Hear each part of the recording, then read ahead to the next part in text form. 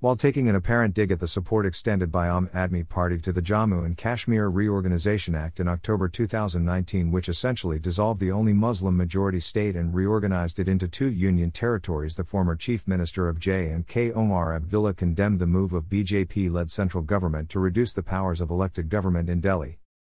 Abdullah was reacting to the tweet by Delhi CM Arvind Kejriwal, who has called the amendment bill introduced in Lok Sabha on Monday to be unconstitutional and anti-democratic.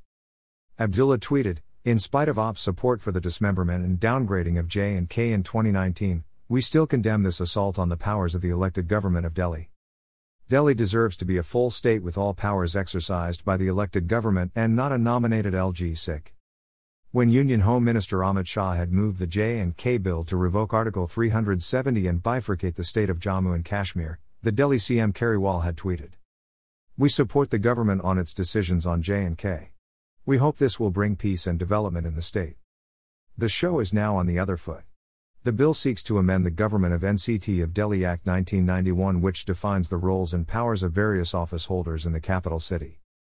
The Government of National Capital Territory of Delhi, Amendment Bill 2021, intends to significantly increase the powers of the Lieutenant Governor, who is nominated by the central government. The bill states, when a bill has been passed by the Legislative Assembly, it shall be presented to the Lieutenant Governor, and the Lieutenant Governor shall declare either that he assents to the bill or that he withholds assent. And move, which will essentially mandate all the executive decisions to be made in the name of Lieutenant Governor.